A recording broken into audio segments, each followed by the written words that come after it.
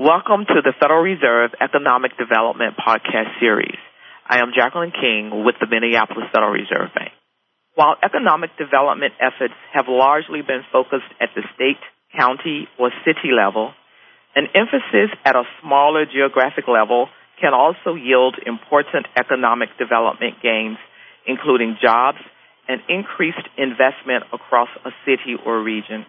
These neighborhood-based strategies, when merged with community development efforts, build upon unique assets and address chronic challenges, and are often led by community development corporations or CDCs. Philadelphia's community development corporations are among the most respected in the nation.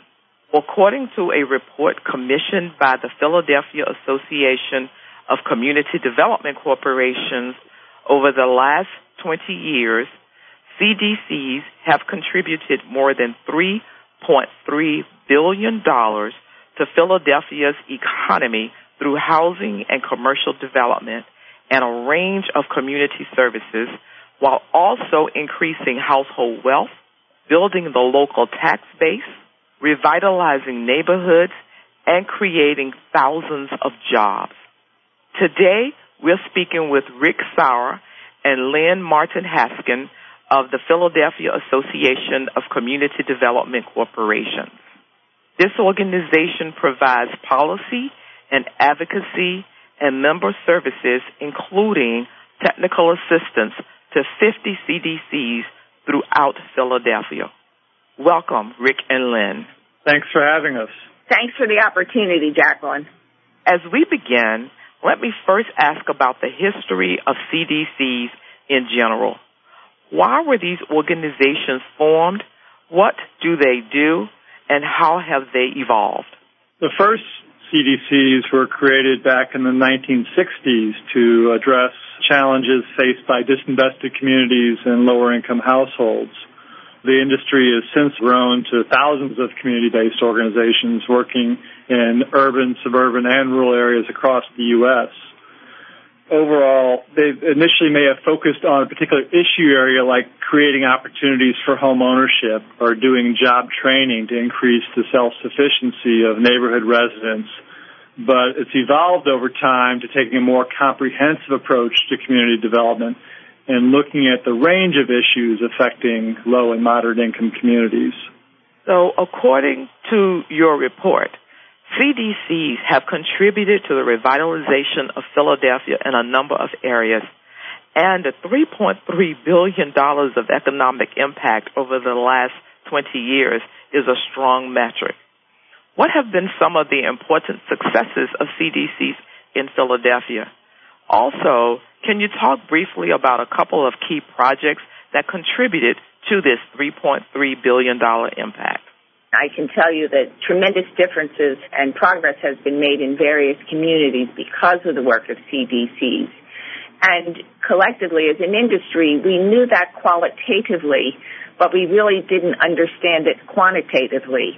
So that is why we engaged in this survey of all of the CDCs in Philadelphia. There is a lot of great examples here in Philadelphia of creative or innovative community development projects that are having significant on-the-ground impact for both the neighborhoods they're based in as well as the residents and other stakeholders that are based there. A great local example here in Philadelphia is APM, or the Association Puerto Ricanos a Marches Transit-Oriented Development at the Temple University Regional Rail Station. APM is just completing a $48 million development in partnership with a for-profit developer that's right at a transit station on the regional rail line that is both mixed use, so it has 120 rental units, about half of which are market rate and the other half are affordable, and it also has 30,000 square feet of commercial space that's going to house a pharmacy, social service space for youth, as well as a health center and other offices. So there's an excellent example of a CDC partnering with a national developer, leveraging significant resources to have positive impact for the community and providing direct connection to local transportation options for the residents that will be living and working there in the facility. Another innovative example is in West Philadelphia. There's an organization called the Enterprise Center that has been working around different aspects of food access, and they recently completed the Center for Culinary Enterprises, which is a sort of state-of-the-art incubator kitchen facility for culinary entrepreneurs. So they provide startup business support to entrepreneurs that used to work out of their house so they can create a sustainable business that also increases local access to quality food and goods. And tied into that center, they also have a whole health and nutrition resource aspect of that to educate neighborhood residents around quality food and access to food and linked to a community garden. Given increased community and economic development challenges, how might CDCs adapt their models to be successful in the future? I think CDCs are continuously adapting their model, not just because of changes in their communities, but also funder requirements change as well. And so, while I was saying before, you may have seen initially a CDC might have focused on just housing or one aspect of their work.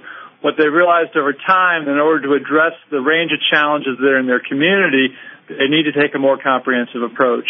And that doesn't mean they need to do everything themselves directly. There might be some things that they're good at, but then they need to go out and partner with other entities that can bring in and, say, address the education piece or the health piece. So locally here in Philadelphia, given the decreasing federal resources in particular, we've worked to put new local resources in place to enable CDCs to innovate and continue to do their productive work.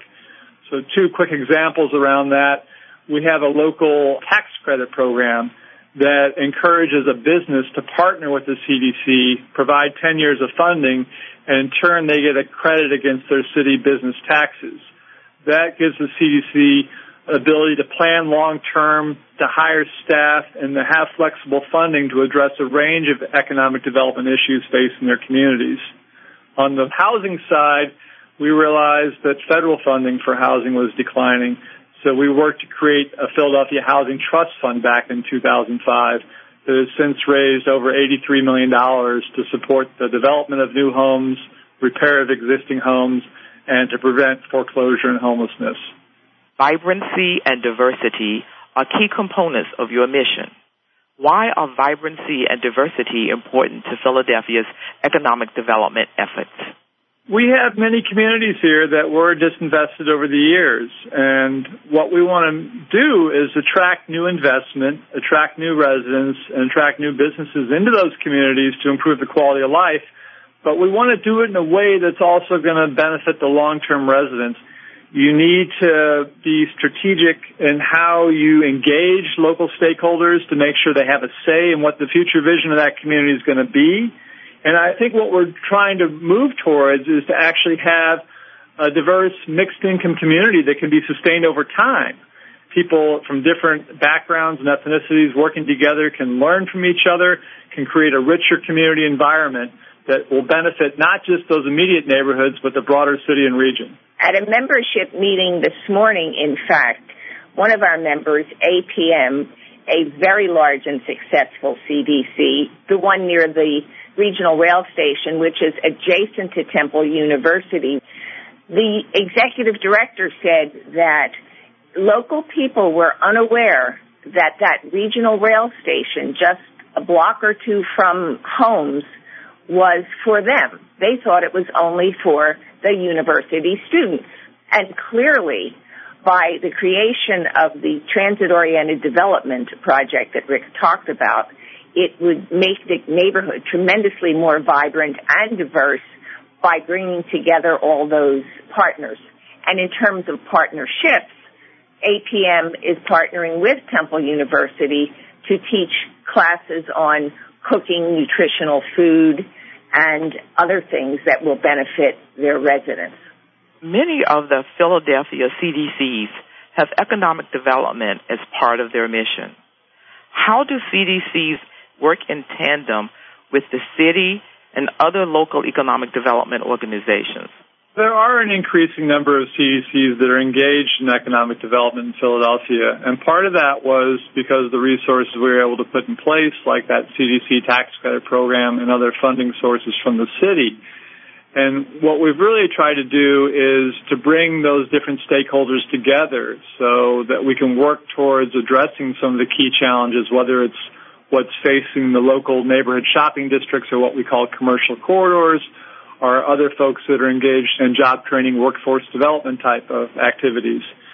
So on the commercial corridor front, we have a commercial corridor working group here at PACDC that we convene that brings 20 or so organizational staff that are working on the day-to-day basis to improve those neighborhood shopping districts together, to share best practices, and we bring in city representatives from city agencies to talk about some of the challenges that groups face, how we can change city programs to better address those needs and challenges.